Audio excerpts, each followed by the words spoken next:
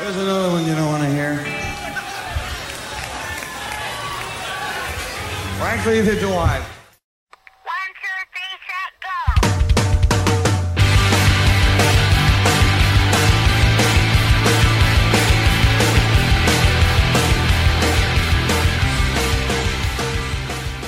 Hello and welcome to episode 37 of the Power Chord Hour podcast. This is your September rundown episode, and I hope you're doing well out there. Thanks so much for checking out another one. As always, I'm your host, Anthony Merchant, and I am sitting here in the studio kicking myself because it's episode 37, and, quite frankly, I probably should have hit up one of the dudes in Punchline. That only seems fitting. I should have had, Steve or Chris on here for, episode 37, because I would love to have them on sometime, and kind of as I was coming to the studio here on the way, it hit me. I'm like, oh, it hit me what number the episode was. I'm like, oh, it's episode 37. It would be so cool to have one of those dudes on here. And I actually just sent Steve some Power Chord Hour stickers a few months back. And I told him too, it's I would love to have you on. I've wanted you on forever. I've loved Punchline forever. It's just one of those things where, my lazy ass has never reached out to him. And this would be the perfect one. Sadly, it is not. It is me solo here, but I definitely got to have those dudes on sometime. I feel like Punchline gets mentioned on here a lot. It's funny. There's certain bands and artists. Punchline's one, and another one is actually, this is how I know this dude is just a good dude. Andrew McMahon. And you can go back through this podcast now, 37 episodes. I think there's 3 or 4 guests on here. And actually, now that I'm thinking about it, there's also 1 or 2 that was pre-podcast, so they're not even on here. So this has been happening for years to me now. But just interviewing people, and out of the blue, this is not me asking a question about Andrew McMahon.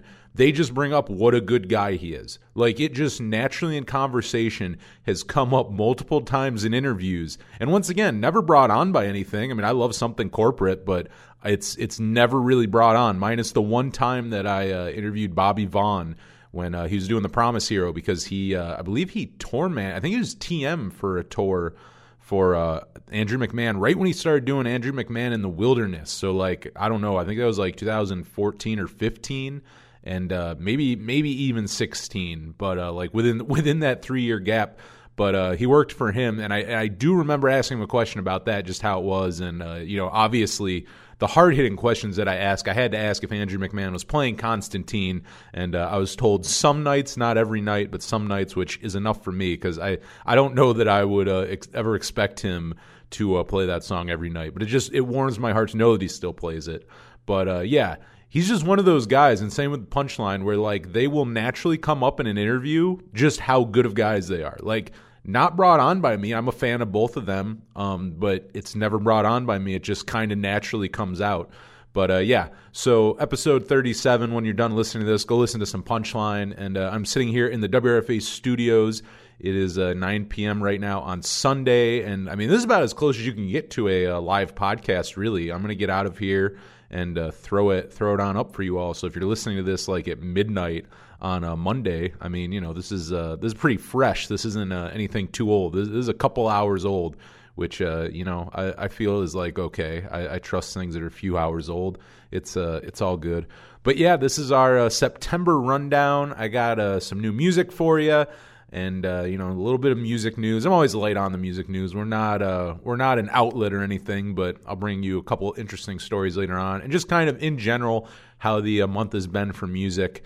And we've had some good news stuff, but if you've been listening to the podcast, I have also been just so ingrained with just old school punk, and I got to give that to Penelope Spheres for the decline of Western civilization. Just watching those, and including the first one. The last few weeks, it's just all I listen to. X's Los Angeles, I listen to that basically daily now, which is a great record too, to kind of it's not even super, super short, but it's 9 songs and it's 30, 40 minutes.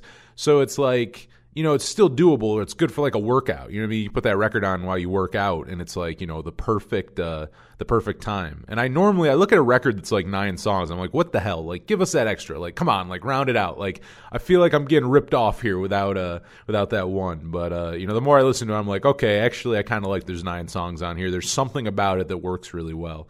And funny enough, actually, I was talking about this earlier on in the year. I didn't make I guess the Connection 9 songs. I don't know how much more connection there is, except for I would think the Strokes might be fans of X.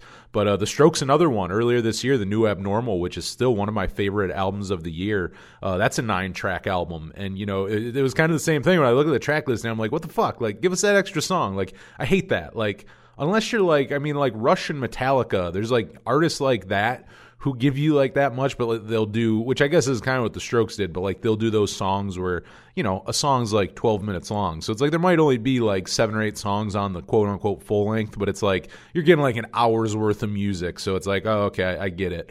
But, same thing with the Strokes. I'm like, I'm not a fan of that. And then I listen to the record and I'm like, you know what? I kind of like the 9 songs. I feel like each one is kind of cut up in a beginning, middle, end, with 3 songs each.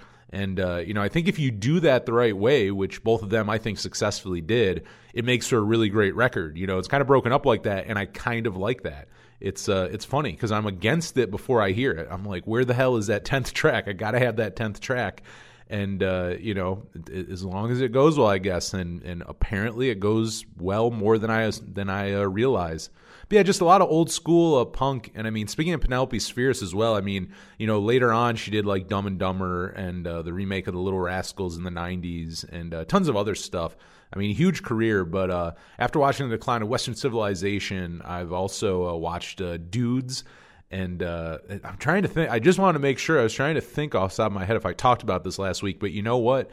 I think I had watched this maybe even the night that podcast got released. So I think I watched these like right after the Decline podcast came out. But her movie Dudes and then also Suburbia, which Suburbia kind of has that cult classic and that cult following where like you do see people post about it and like, throw things up there. Like I've been aware of it. That's the first time I ever saw it.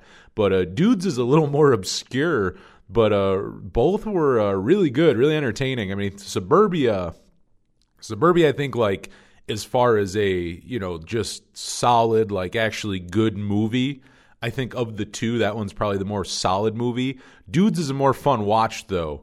Suburbia, I mean, I won't spoil it if you've never seen it, but I mean, what I will say is, like, you don't particularly get the resolution that you would want in Suburbia, or, like, not even that you would want, but that, like, typical movie ending, typical Hollywood ending. Like, she does not give you that in that film at all, which I like because I didn't see it coming. But, really, really good film. I mean, it's so funny to see, like, Flea in it. It's funny to see some of those guys in there. And then in Dudes, I mean, it's really because, you got John Cryer in there. You got Flea. You have Lee Ving. And Lee, of all of them, actually, I really liked Lee's performance. He played a creep very well. He did a really good job at it.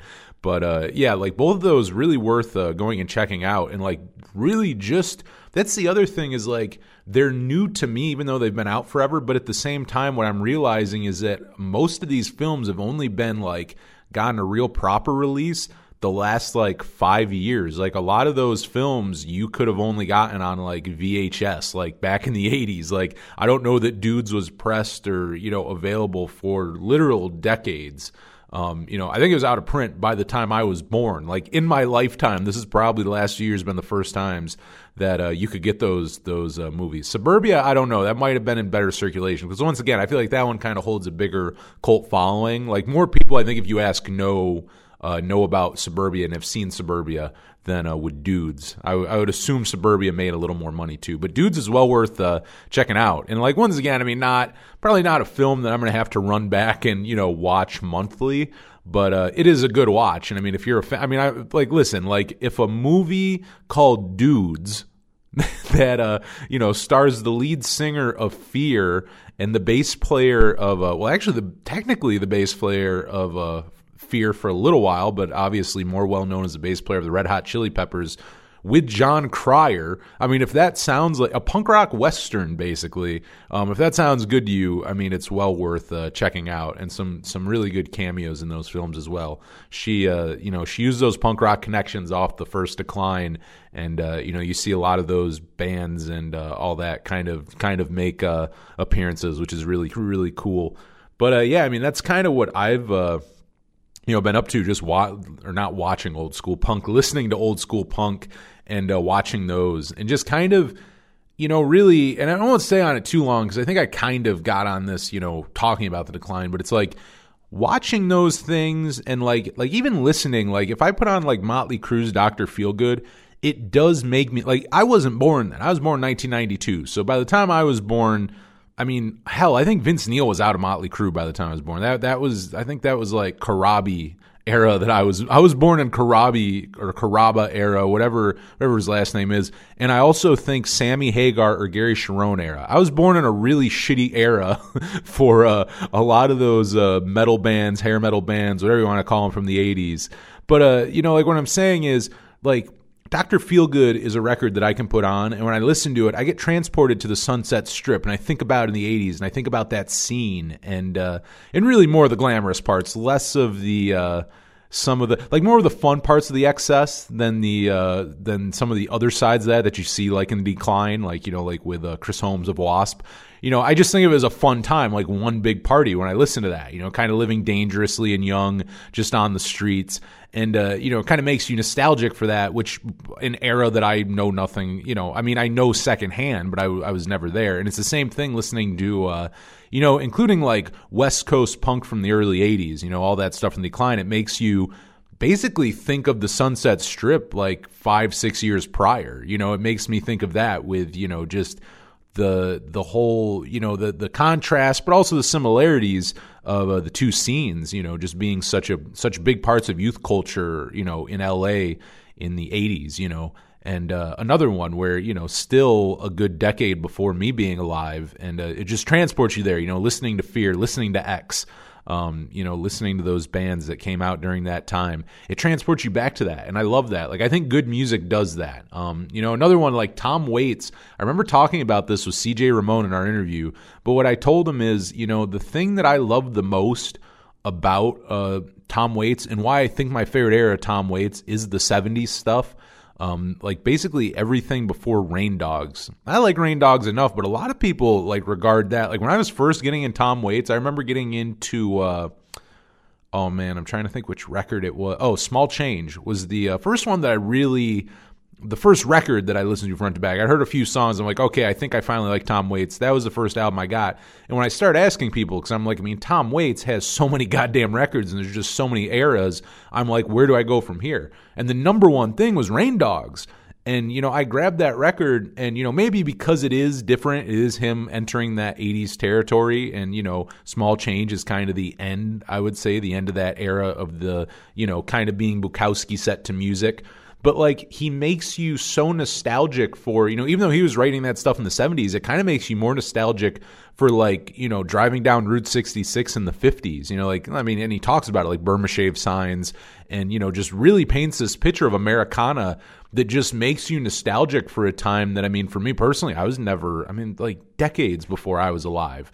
And it just, but when he's such a good songwriter that he transports you back to a time you were never in, and you would never think that. In your mind, you feel like, no, like, I know the ins and outs of this. Like, I am from that small town that he's talking about, and I have been in that diner, and, I have seen, drag races down, the main street, and, white picket fences, and, also the underbelly of that, too. Always so great at showing the ugly side of that as well.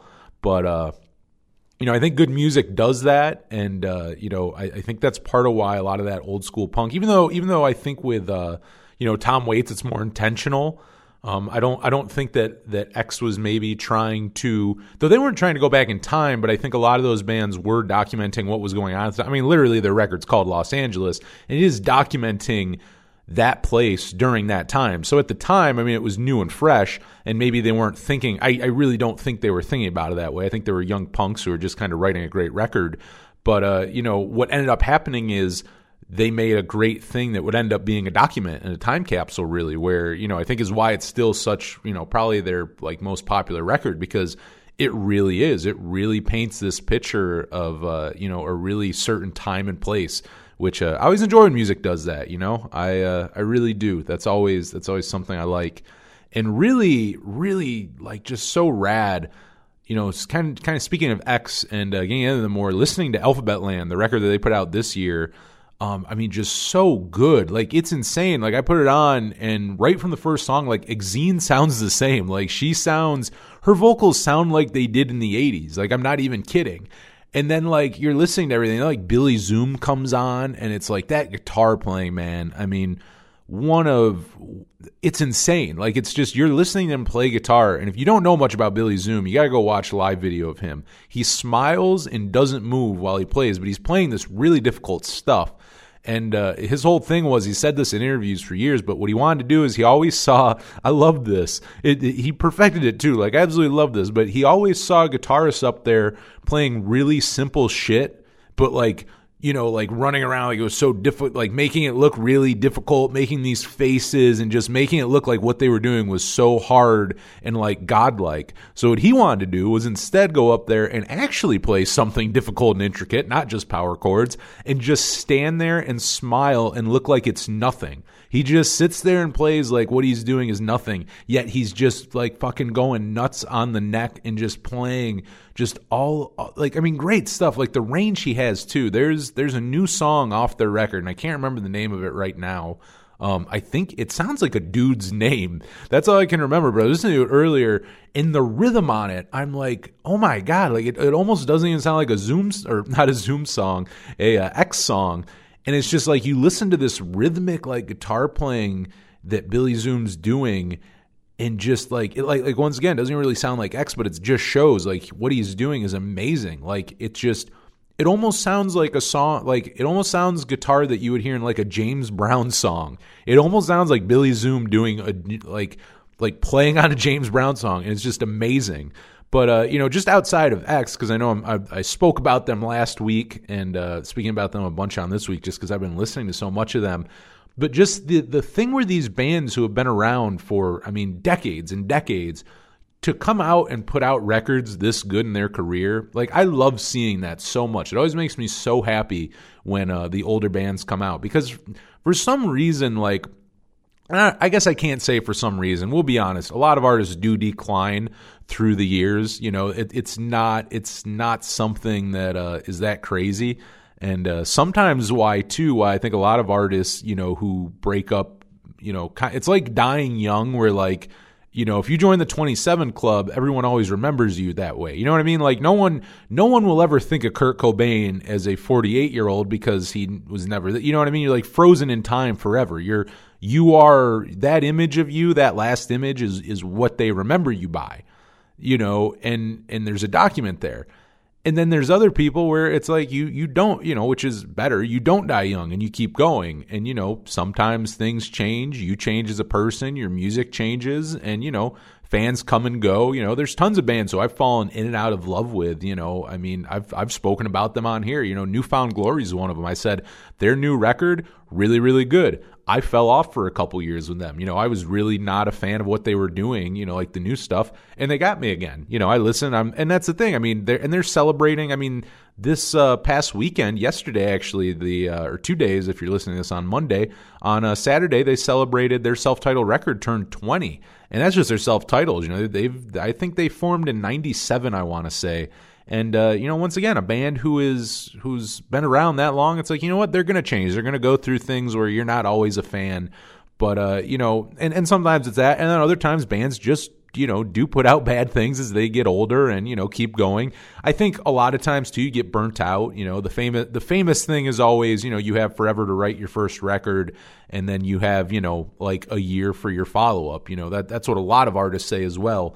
But, you know, with all those things being said, when a band has been around like X for 40 years and is putting out, you know, great records still, and records that I go, this sounds just like they did back when they started, basically, or, you know, were in their prime, you know, like in the 80s, it's like, that's a damn good thing. But outside of them, the new Bob Mould, I mean, if you've not heard this, Bob Mould's new record, Blue Hearts, you know, you if you've seen anything about it, a lot of the press, you know, has been talking about how it does sound. A lot of that stuff sounds like it could be a Husker Du record.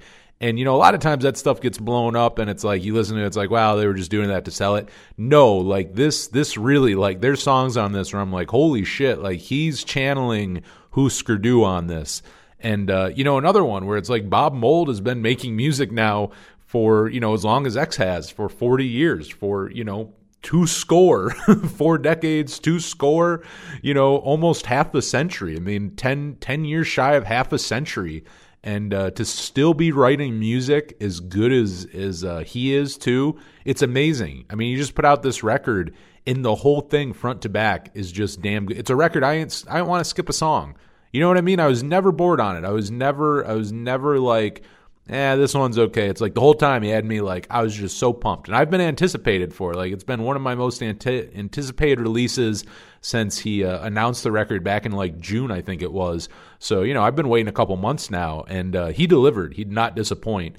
And I mean, on top of that, for him doing it for as long as he has and still putting out stuff that fresh, on top of that, he put out Sunshine Rock just last year. That record came out in 2019.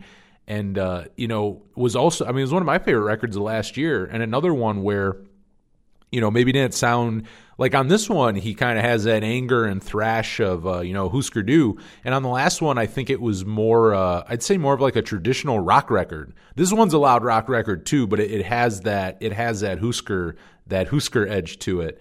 But I love it that like in the last 2 years, we're getting like in great records. Once again, not like a thing where you go, well, Bob Mould put out that album and there's like 3 or 4 really good songs on it and the rest you can kind of skip, because there's tons of bands who do. Like, I would say that too. Like, more than anything, to be fair, a lot of bands, as they go along, it's not even that everything they do becomes shit, but there's a lot of bands who maybe put out a couple really good masterpieces early on, and then throughout the rest of their career, you can pick a couple songs off each album that you like. Like, there's a few moments of magic on each one, but they never truly hit it again. But like with Bob Mould, he's putting out these albums where like, no, like you're a fan of his career. It's not like a guy who you're like, well, I like Husker Du, and then I like, I like Copper Blue, and then I like a couple songs from his solo work. Like, no, like full length albums, everything he does.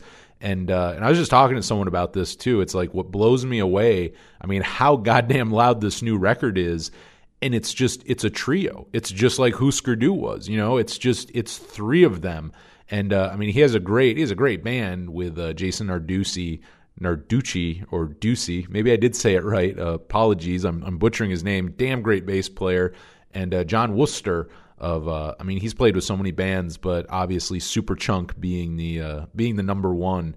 And, and actually funny enough too, that is also Superchunk's rhythm section live, because Jason plays with them live, because Laura plays some shows, but she has some kind of, I think it's like a really bad form of like even worse than tinnitus. And I think it's hard for her to play live. So she doesn't tour much with them. So he takes over, and I've seen Bob Mould with him and John, and I've seen Superchunk with him and John. It is cool that they have, Superchunk's one of my favorite bands in the 90s. So you have one of the best, they play in one of the best bands in the 90s, and then they play with a dude who was in one of the best bands of the 80s, But the 3 of them just absolutely solid. And on the new record, and even live too, because, they play those, Bob Mould is really good at playing Husker Du songs live. Like, if you go see him, he's not one of those people who will deprive you. Like, he'll play 4 or 5 Husker Du songs, sometimes more, and he will throw like a Sugar song in there or something. Like, that's what I like about him. He's not someone who's gonna blow off his past career. He's not gonna look away from the stuff that he realizes that's where people found him with. He realizes what Husker Du means to people, and he still goes and plays those songs. And the energy with them up there, it's not him with Grant and Greg, but still so good. And those guys just put out such a great record. But I love that. I love that with artists who later on in their career are putting out like some of their best stuff. Like, really, it's just awesome. So, if you're looking for new stuff this weekend, I will play something here very shortly, some new Bob Mould for you. But, check out X Alphabet Land if you have not yet, and Bob Mould's Blue Hearts. Both absolutely amazing, and from bands who have just been putting out such great music for decades now. You can't thank them enough for it. But absolutely awesome. That's another one that I've been listening to a lot. The old school punk, and then the new school stuff with Blue Hearts. But there were a few really good things that actually got released this month, and I talked about it. I think it was maybe the August Rundown episode about Record Store Day, and that coming up, and that just passed yesterday on Saturday. And I won't stay on it forever, because I did talk about it in a past episode, but it's just, It just feels so anticlimactic this year. Like, just with everything going on, and record stores are open. I've been to a couple during all of this, and it is nice. I mean, you want to talk about like normalcy, like even going in and wearing a mask and stuff. It's like it's still pretty normal. I mean, you can't be right. Actually, it's kind of nice too, because then someone can't be right up your ass anymore when you're like going through the vinyl. You're like going down the alphabet, and it's like someone's like looking faster than you are, and vice versa too. Because sometimes you know what you're looking for, and someone else is just browsing. But you don't have to worry about that so much more. Now with the awkward running into one another. But yeah, just really. And I feel for him. I also said my interest in Record Store Day has really just kind of, it's declined a lot the last few years. And I still look like, and actually I am, as I'm saying that, I'm not really talking shit, because as I talk about new releases here in a minute, my list of stuff this month, I definitely threw some Record Store Day releases that I thought were pretty rad on there. That might be something you want to go hunt down. But it was really fun for a couple years. Like I look back on that, and it's like it was just so fun to go, start here in Jamestown, go to our one record store, and then drive up to Buffalo normally, and just spend the day up there, just hitting all the record stores. And the one year I went and saw Soul Patch After 2, which is Keith Buckley and I'm drawing a blank on his name, Steve Mitchell, I think, the bass player of Every Time I Die. So you got both of them in there. And they do all 90s covers. So I do remember one year going up there and hitting all the record stores and then going to the waiting room afterwards when that was still a thing, and seeing them play all 90s covers, and Keith Buckley in a dress, which and I think Pigtails maybe too, if I remember correctly. I think that was that was Record Store Day 2014. But yeah, like those were really fun. And this year the last few years, really, like, I mean, even without a pandemic, I don't know how into it I would be. Like I always will go look, online, like what they're releasing. But really, what I think I've done now the last years is more of like I'll look, and if it's something I'm really interested in, I might grab it later on if I see it in a record store. Kind of like that thing. Like if I see it, I'll grab it. If I don't, I'm good. Like I won't go sit out in line for 2 hours. And I must say though too, with that said, I don't think I ever stood in line like that. I probably 1 or 2 years here in actually there was 1 year in Jamestown. It may even been 2014. I think I did stand in line. I was one of the first, but really you were only allowed to start standing in line like an hour prior. So like I think I might have stood in line for about an hour.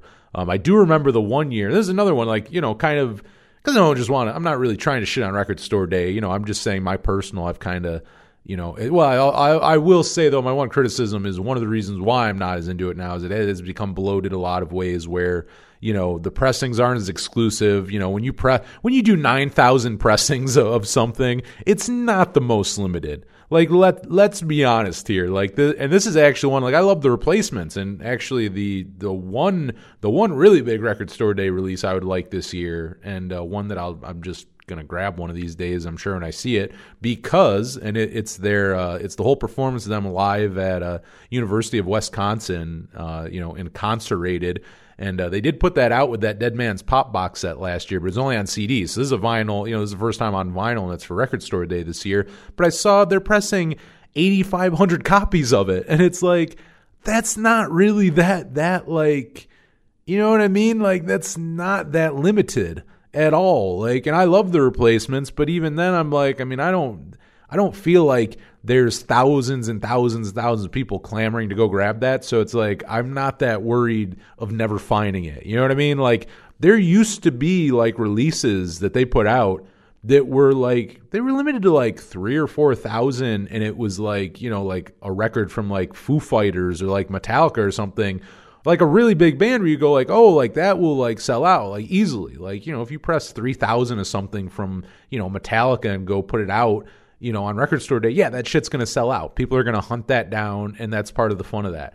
But then you start, the prices keep going up of what these records cost, but then so does the amount that they press. So it's like, as a collector and a fan, you're kind of like, well, I don't really want to pay that. And then they I think the other thing that, Record Store Day in a lot of ways has probably fucked themselves over is by doing that. I think sometimes it bites them in the ass, because here's the thing. If you press 10,000, people do catch on to that where it's like, well, I don't have to go wait in line for 3 hours anymore for it, and I'm sure there's still a lot of flipping going on. Don't get me wrong. I'm sure there's ones that got released this year, which are probably on eBay right now for a pretty penny, which, I don't condone flipping. I have sold records I've sold off my collection on eBay, but I've never been one to buy, the intention of selling. It was never my thing. I remember I worked at a record store once for about a month, and nothing bad. I actually just was not really a fan of work. I thought working at a record store, I kind of romanticized it, and then I did it, and I'm like, well,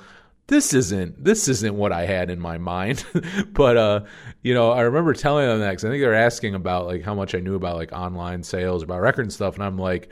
And I had to tell them, I'm like, look I've sold my records throughout the years when I needed the money, like that way, but it's like, I don't buy shit to flip it. They like that. They were like, right away, the dude interviewing me, he's like, oh, like good. Like he was so happy. It's like, oh yeah, like this dude knows, like, okay, he even right there, he's like, all right, he's not flipping them. He's not one of those, because you're kind of a dirtbag. I've spent more than enough time in record stores to see people flipping through their phones, seeing what things are worth, to grab it and go resell it. Like, that's shitty. Like, you're a piece of shit if you do that.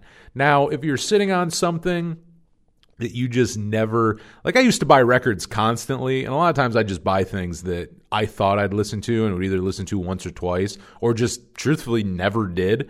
And then you'd look on eBay and all of a sudden you're like, oh my God, that record is just sitting on my shelf collecting dust, is worth $200. And then it's like, well, $200 worth more to me than it is just sitting on my shelf not listening to it. And so I've done that. But yeah, the people who go out to like Record Store Day to flip the stuff, I cannot fucking stand that. It is, you're a terrible person if you flip that stuff. But still, please still listen to this and support the show, but just know you're a piece of shit for doing that.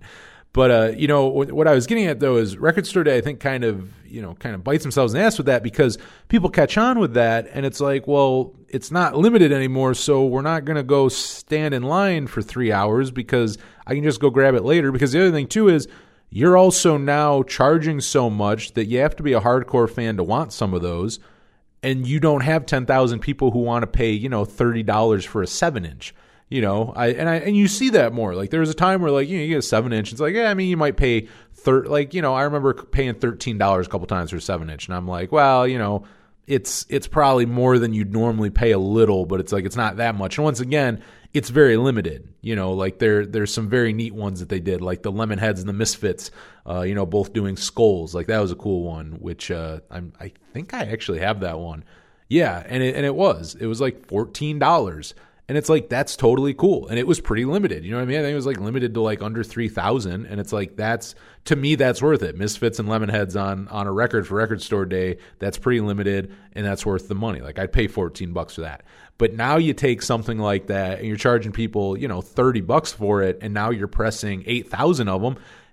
Good luck finding 8,000 people want to pay $30 for 2 songs, and I think that happens. And you find that stuff in the clearance bins, because it is true for as many records on, the Record Store Day releases that you'll find on eBay, like with inflated prices by like $100 or $200 than, what they were selling for. There's also probably hundreds of them that, just never really sold. They're being sold for like, less than what just a regular record sells for. You know what I mean? Like, you start being able to get those things for like under $10 because, once again, they just kind of, they just overestimated or got greedy or whatever with the amount they were going to put out, and that stuff kind of bites them in the ass, I think.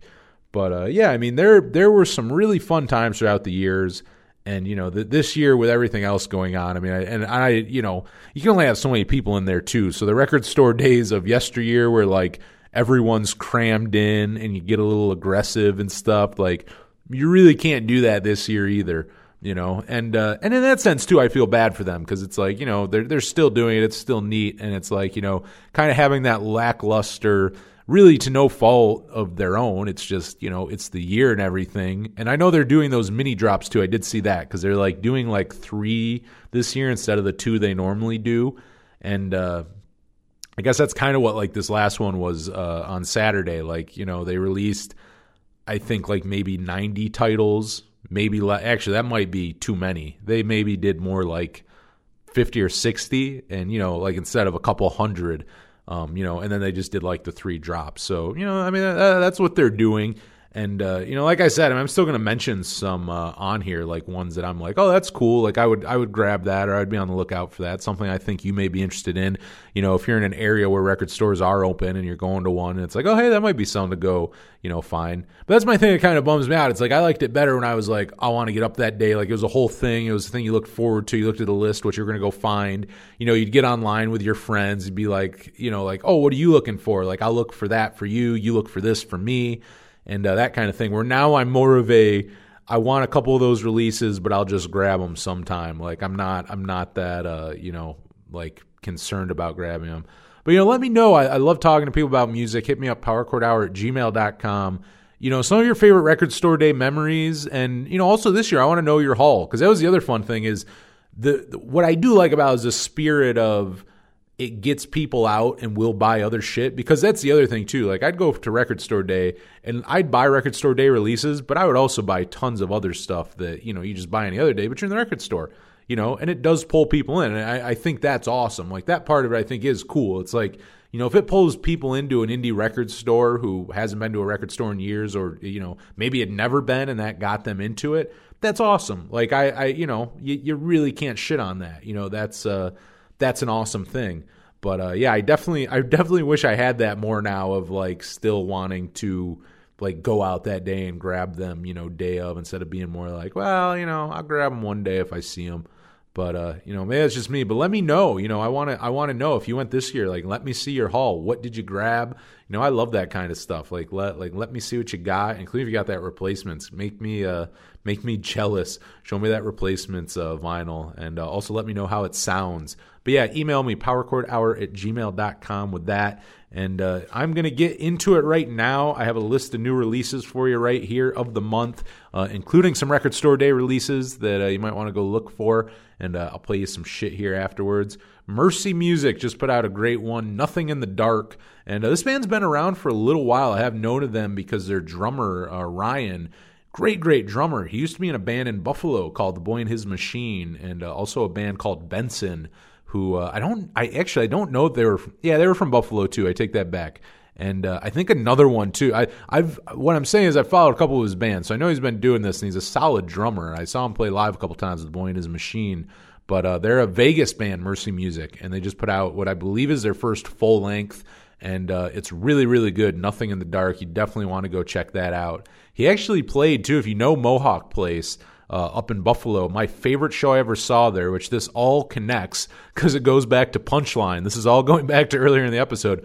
The greatest show I have ever seen at a Mohawk Place, and I'll say not hands down ever, because who knows? Shows aren't over. Maybe one day I'll see one better than this, but I doubt it, because this one was, you know, this was actually, I think, the very first show I saw in 2010 as well, because it was late January, so it had to be. This was January 2010.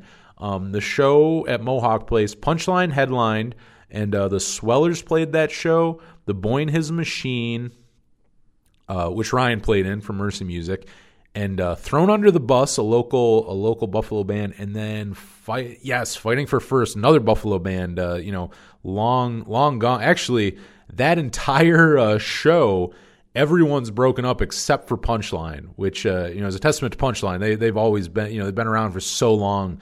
And, you know, speaking of another one who, I mean, maybe they haven't been around for 40 years, but they've been around since the late 90s, and they're still putting out great stuff and still sticking it out there, which I love and admire. And, you know, so, I mean, they're the only one actually on that bill, though, who are still around. But that show, greatest show I've ever seen there. A part of it may have been because 3 of those bands were locals, so, you know, like I don't know if it was that because people knew them, but you know what though? Even as I say that, that's not true, because people were going fucking nuts for the Swellers and for Punchline as well. And I mean, it's one of the greatest shows I ever saw Punchline play, and just the best show I've ever seen at Mohawk Place. I've seen tons of shows there, and 10 years later, that is still the greatest show I've ever seen there. Like, it just so good. And I remember being blown away by the Boy and His Machine. That's the first time I heard those three local Buffalo bands. And the funniest thing, actually, I don't think I ever met them afterwards. I don't know if I went up to their merch or not. But they're the one band thrown under the bus. They probably have like an EP out there. I remember buying it on iTunes. This was like 10 years ago, so who knows. But I remember on the way there listening to Take This to Your Grave on the way up and listening to Tell That Mick. He just made my list of things. Sorry, it's a long-ass song title. Tell That Mick he just made my list of things to do today. And I was listening to it, I'm just like, God damn, this song's so good, such a good album opener. I'm like, someone should cover this. Like, how have I never seen a band cover this? And then I got up there. Their first song was an original, and then their second song in, all of a sudden they start playing that opening, and I'm like, is that Tell That Mick? And then just right away, and I'm like, that was like how the show started, and probably part of why it's one of my favorites to this day. Because it's like, 30 minutes before that, I'm thinking in my head, I'm listening to that record, and I'm like, someone should cover this song. And I walk in there, second song the first band plays is that song, But best show I've ever seen there. Go check out The Boy and His Machine too if you like. Kind of like Hit the Lights pop punk. Kind of like just imagine what was going on in pop punk like mid 2000s. Yet they're a lot better than. I say that as there's not a podcast out here called Neon Is for Josers where I shit on a lot of pop punk from that era. This is actually good pop punk from them. Or from that era, but check out Mercy Music. They totally different sound, but are really goddamn good. Doesn't matter what Ryan's playing, and he's a great drummer. But I'll play something off that here in a minute. But that is Nothing in the Dark. Check it out. As far as Record Store Day goes, Johnny Thunders and Wayne Kramer, if you did not know, started a band years and years ago called Gang War, and like the demos and stuff have been floating out there. But I think this is the first like actual like proper release it's gotten. It's a Record Store Day vinyl you can grab, and that one's pretty neat because like I said, that stuff's been out there and I've heard it before. It's good stuff to check out, but I think this is first like official release of it that wasn't like a bootleg. And it's so funny when you hear Wayne Kramer talk about that, because he was talking about how he was trying to get sober during that time, so he went and started a band with Johnny Thunders, which is not the smartest move, Wayne Kramer's a smart guy, but I love him. He's talented, but I don't know. It's not the best choice if you're trying to be sober, to be in a band with Johnny Thunders. But, if you've never heard that, well worth checking out. That'd definitely be a record to grab if you're in a record store and you see it. Very cool on the Menzingers from Exile. It is from last year's Hello Exile. All the songs reimagined and acoustic, and very cool. I'm always happy anytime we get new Menzingers. Wilmette put out their new record. It is self-titled Wilmette, and that is spelled Wilmette.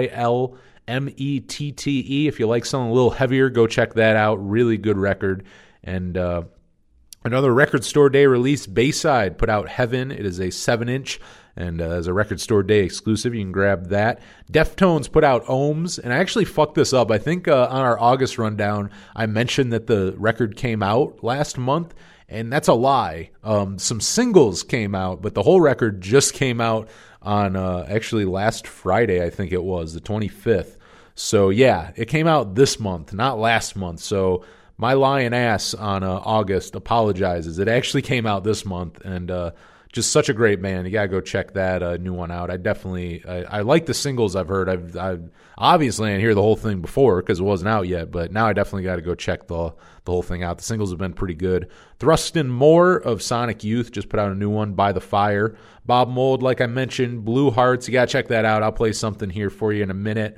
Record Store Day release, and the one I want the most is the Replacements live at University of Wisconsin. The whole thing, you probably remember it as Incarcerated, the EP that's been out for decades now, that had like 5 songs on it and some really good ones. Great live version. All the songs on it are good, but really one of the best live versions I've ever heard of Here Comes a Regular. And this is now the whole thing is now on vinyl for the first time. And that is one I will definitely grab when I see it. Another cool Record Store Day release, and not the first time available, but might be the first time on, I don't know. I guess I'd have to look. I will not say this for sure. Maybe the first time on vinyl, but then again, this also came out, in the late 70s, so it may have been pressed on vinyl originally, but if it has, it's been decades since it was was in press. The Ramones' It's Alive 2, and this one did not get a box set release, I don't think. I mean, it's a record store day, but they didn't do the same thing they did for the first one a few years ago, where it comes in that, just like the Replacements' Dead Man's Pop and the Pleased to Meet Me one that's coming out next month, but where it comes with like 3 CDs, a record, like extended liner notes, pictures, behind the scenes, like stuff written and stuff. I don't think this one is that. It's just It's Alive 2 on vinyl. But, I mean, it's the Ramones. You got to go check it out. Another cool record store day one, Mike Watt and the Second Men, Inquescence. And that is a 7-inch. And you got to go check that out. That's another one. Mike Watt's a legend. You definitely got to go check that out. And one that I'm going to play for you right now, and one of my favorite things that have come out this month, you definitely got to go check them out. They are Attic Salt, and their new record is called Get Wise. This is their debut record, and they're from Springfield, Illinois. My buddy Zach, who you've heard on a few episodes on here, if you listen to our top 5 Blink-182 songs and our top 5 drive-through records releases, a couple older ones from earlier, not really old, I mean months old really, but from back in like March and April, I think he was on. And yeah, he's from Springfield, so I visited there last year, and I had some good times there. But this band is from Springfield, and very cool. It's just a really good pop punk record, and I'm excited to see where they go from here. And it's good stuff, so I'm going to play something right now, kicking off this little block of music. Here is Attic Salt off their new record, Get Wise. You need to get wise and go check this out. Right now, here is Mod.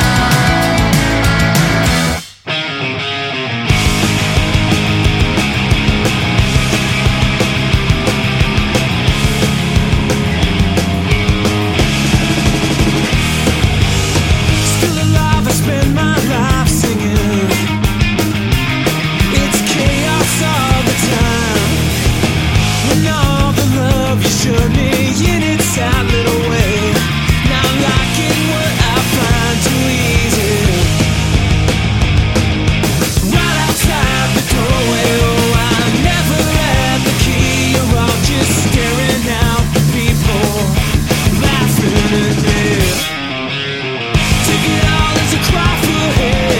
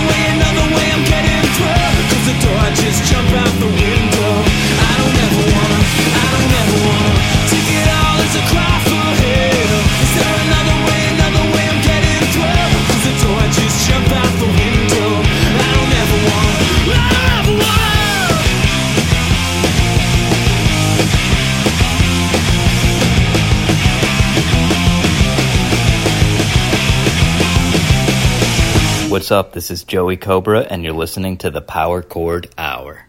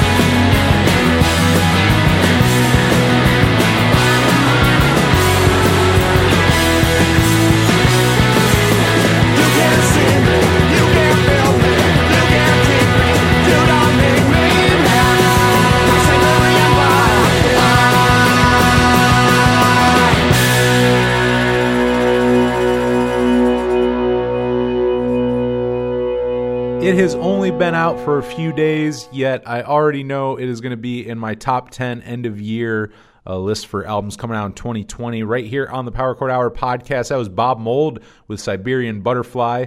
Before that was a new one from Mercy Music for you. That was Tuesday. And opening up that block of music was Attic Salt with Mod. Go grab those new records, Blue Hearts by Bob Mould, Nothing in the Dark from Mercy Music, and Get Wise from Attic Salt. And actually one that I totally missed earlier, and I don't know how because this album is great. I did just listen to this the other day. It was beautiful out. Went for a ride and threw this on. Slick Shoes, Rotation and Frequency. That is out. And our buddy and friend of the show, Steve Kravick, actually produced that. We talked about it earlier this year when he was working on it. We were talking about his Stephen Bradley record during that time. Right? Actually, he was recording it, lost power in his studio, and had to come down. We ended up doing the interview early because they lost power, so he had to drive down. He's like in a pretty desolate part of California. Hell's Half Acre is his studio, and he had to go drive down to, I believe it was a post office to get reception and call me to do the interview. But we were talking, and he hit me up a little bit before, and he's like, "Hey man, if you want to do this any earlier, there's no power in the studio. We can't do anything." And while he was doing that, he was recording Slick Shoes. So he took a break from recording them to come interview me. And kind of a forced break, I guess, because it's hard to record a record when the power is out. But yeah, it was a great interview. It's like episode 4 of the podcast. If you never heard it, it is way back there. He was our first guest on the podcast.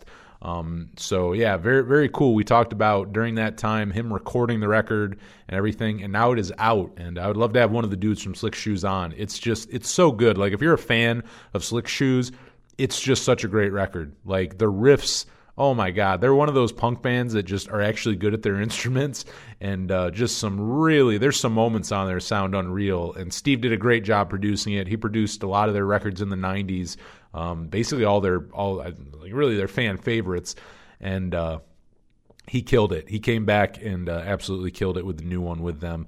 But yeah, I totally forgot about that one, and it's so good that I wanted to make sure that I mentioned it here afterwards. So go check out that new Slick Shoes as well.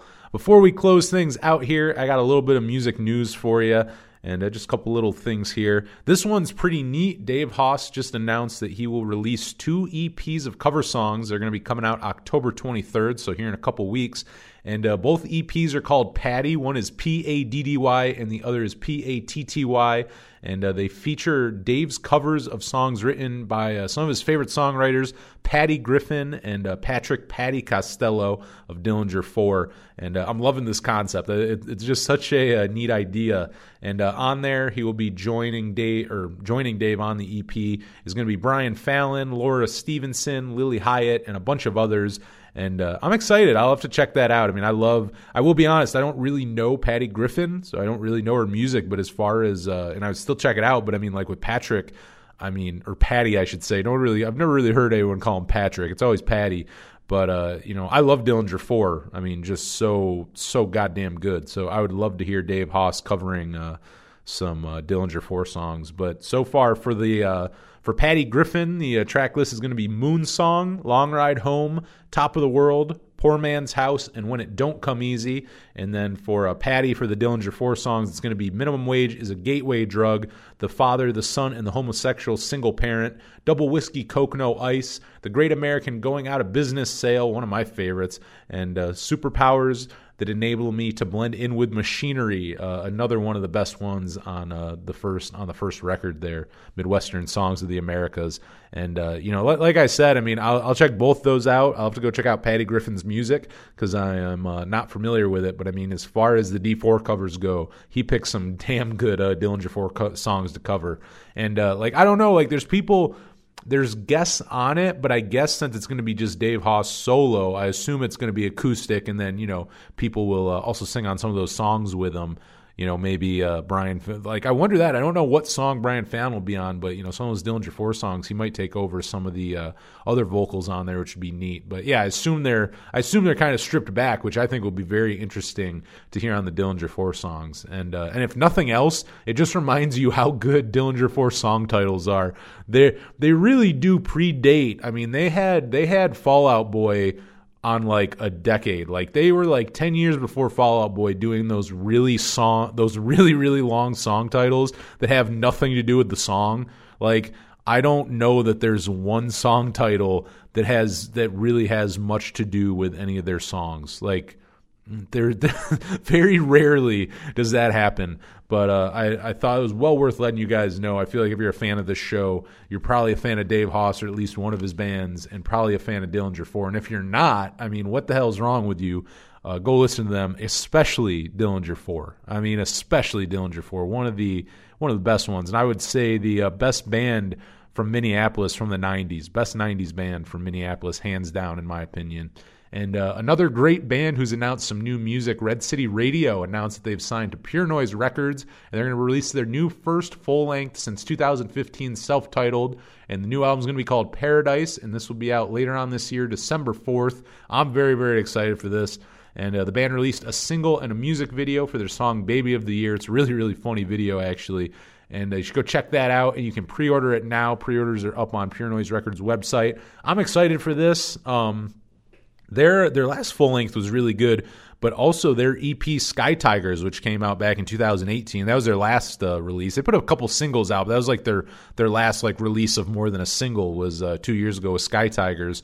But the direction they went on there, I love. Like those are some of my favorite Red City Radio songs. And I was also very happy to see like Love is a Liar, one of the singles that they did release like sometime last year. That's going to be on the new record. And they released I can't remember the name of the other one. They released like 2 or 3 singles last year, which were really good. I know Love is a Liar is on the new one, but I'm not sure if the other two are. But I wouldn't be bummed because those songs are so good that they probably will fit really well on here. That single from last year was really, really goddamn good. So I'm excited to hear that on here. And Baby of the Year didn't disappoint either. That was really good. So, I mean, 2 songs so far, I'm pretty excited. Anything they ever put out is pretty good. I'm always a fan of Garrett Dale's songwriting. So I'm very looking forward to that on the back end here of, records coming out. Because we're getting towards the end. So, I mean, a couple more fall releases, but I don't feel like there's tons and tons. Like, we had all that new music coming out, and now I feel like it's starting to slow down again. It's like kind of not really halting, I shouldn't say, but it's not coming out to the volume that it was there for a couple months. But, that kind of happens in music naturally, pandemic or not. Kind of the last half, the fourth quarter, if you will, is never a huge time. But I always feel like it also shines a lot because what does come out is normally some really good stuff. Like if it does come out, there may not be tons, but it's kind of quality over quantity in that. So I'm very excited. And another little piece of news, after selling out the first pressing earlier this year, Armor for Sleep did just announce that they've pressed more records of their What to Do When You Are Dead 15th anniversary edition. And we talked to Ben about that earlier on in the year. That thing sold out like crazy. And the new vinyl, if you've not grabbed it yet, features new color variants and some unreleased B-sides and demos from that era, which is very cool to hear. I've not heard them yet, but this is, like I said, I don't really collect vinyl that much anymore. This is one that I would grab, though, and including with that bonus stuff, because that's just such a great record. But the band also announced on top of that they did reschedule the tour dates for next year. We're going to be playing What to Do When You Were Dead full. They're going to play that record in full. I don't know if it's front to back. We were talking about that when I interviewed him, and I don't think he knew yet. He thought more than likely front to back, but wasn't sure yet. But they're going to play all the songs off What to Do When You Were Dead there, and that should be pretty cool. I would like to catch that. I think the date they were going to play near me earlier this year, he was my last interview before Corona, when everything was still going on.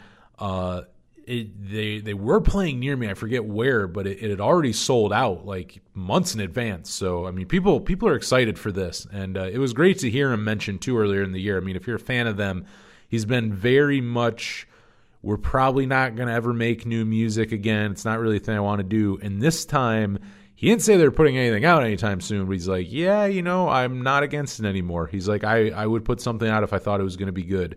So, some really good news from the, Armor for Sleep camp there, being not a super active band for quite a while now. They just kind of pop up from time to time, but kind of the most active they've been for a while, which it really sucks that the, COVID kind of hit when all of it was ready to happen. But hey, next year for the 16th anniversary, it'll be cool to see that tour. And if you're a fan of that record, that first pressing sold out really fast. So some new color variants, and you can go grab that now. And who knows how long it'll be up? Probably not very long. So probably within the week or so of me releasing this, I would definitely go grab that if that's a thing you want.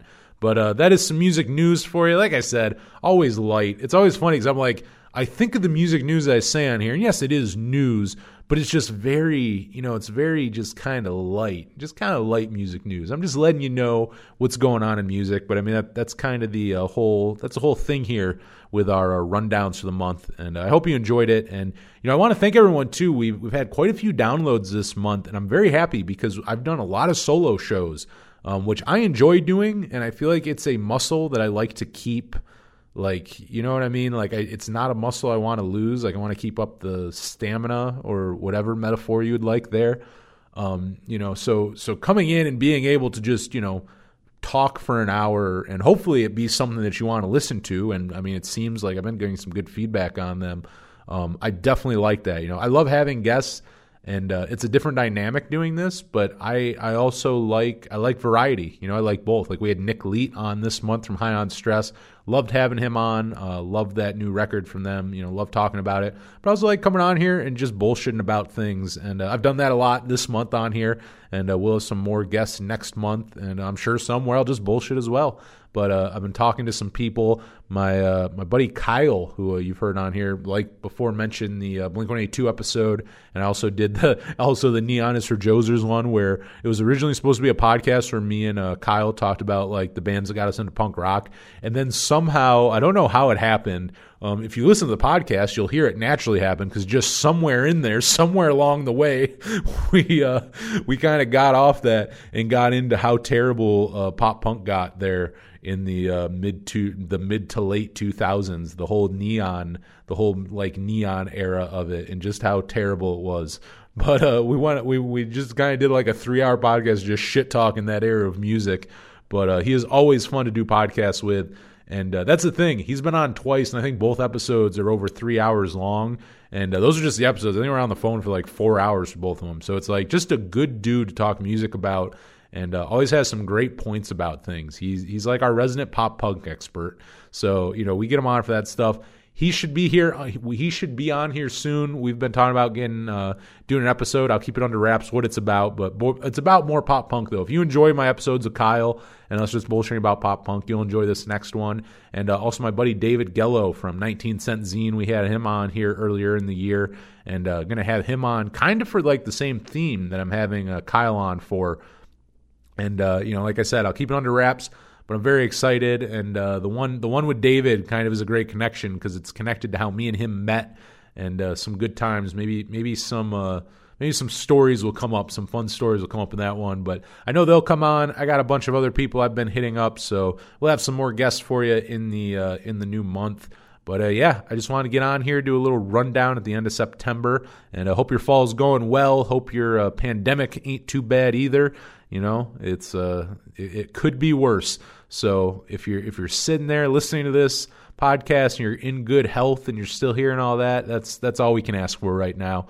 But that is it. I guess that's like a positive note. I guess I'm ending it on a positive note, which is not how Suburbia ends. So go watch Suburbia. It is not as uplifting as my words there of encouragement. That look on the bright side. Look on the bright side. That's what I leave you with. But Oh, and also, how can I forget? Stay connected with us if you are not following us online at Power Chord Hour on Twitter, Instagram, Facebook. We're on YouTube. We're on Spotify. You want to go look at Spotify. Actually, last week on the Power Chord Hour radio show, I played all for 2 hours just 70s and 80s punk and hardcore, influenced by obviously the Decline of Western Civilization episode, and then that throwback episode with Paul Cook, which if you haven't checked out, the drummer of the Sex Pistols. I mean, still one most nervous. I mean, you interview the drummer of the Sex Pistols, you get a little nervous for it, and I definitely was for that. But after doing that, I did a playlist of all 70s and 80s punk and hardcore on last week's radio show, and I put up our playlist of what I play on Spotify every week. So now you have one of over 90 minutes of the newest thing is the Dead Milkmen's Bitchin' Camaro, which came out in 1985. That's the newest song on that playlist. So if that sounds like something you're into, it's just all the punk and hardcore that you heard on The Decline, and all the original bands from the 70s. And I also have a couple protos in there like the Heartbreakers and the Stooges, and just some good stuff. So if that's your thing, go check that out on our Spotify page. And I believe you can follow us on there. So follow us if you can. And, the podcast is everywhere now, including Amazon. So you can listen on Amazon Music. And hit me up if you rate and review. Please subscribe wherever you subscribe to your podcast. And if you rate and review us on iTunes or anywhere you can do that, really. I always say iTunes, but maybe there's other places you can do it. Send me a screenshot, and I'll send you a free Power Chord Hour t-shirt. So email me, powerchordhour@gmail.com. Send me that screenshot of the review, and you'll get a free shirt. It is a win-win. So for the Power Chord Hour, until the next episode, I'm Anthony Merchant. Thank you so much for listening.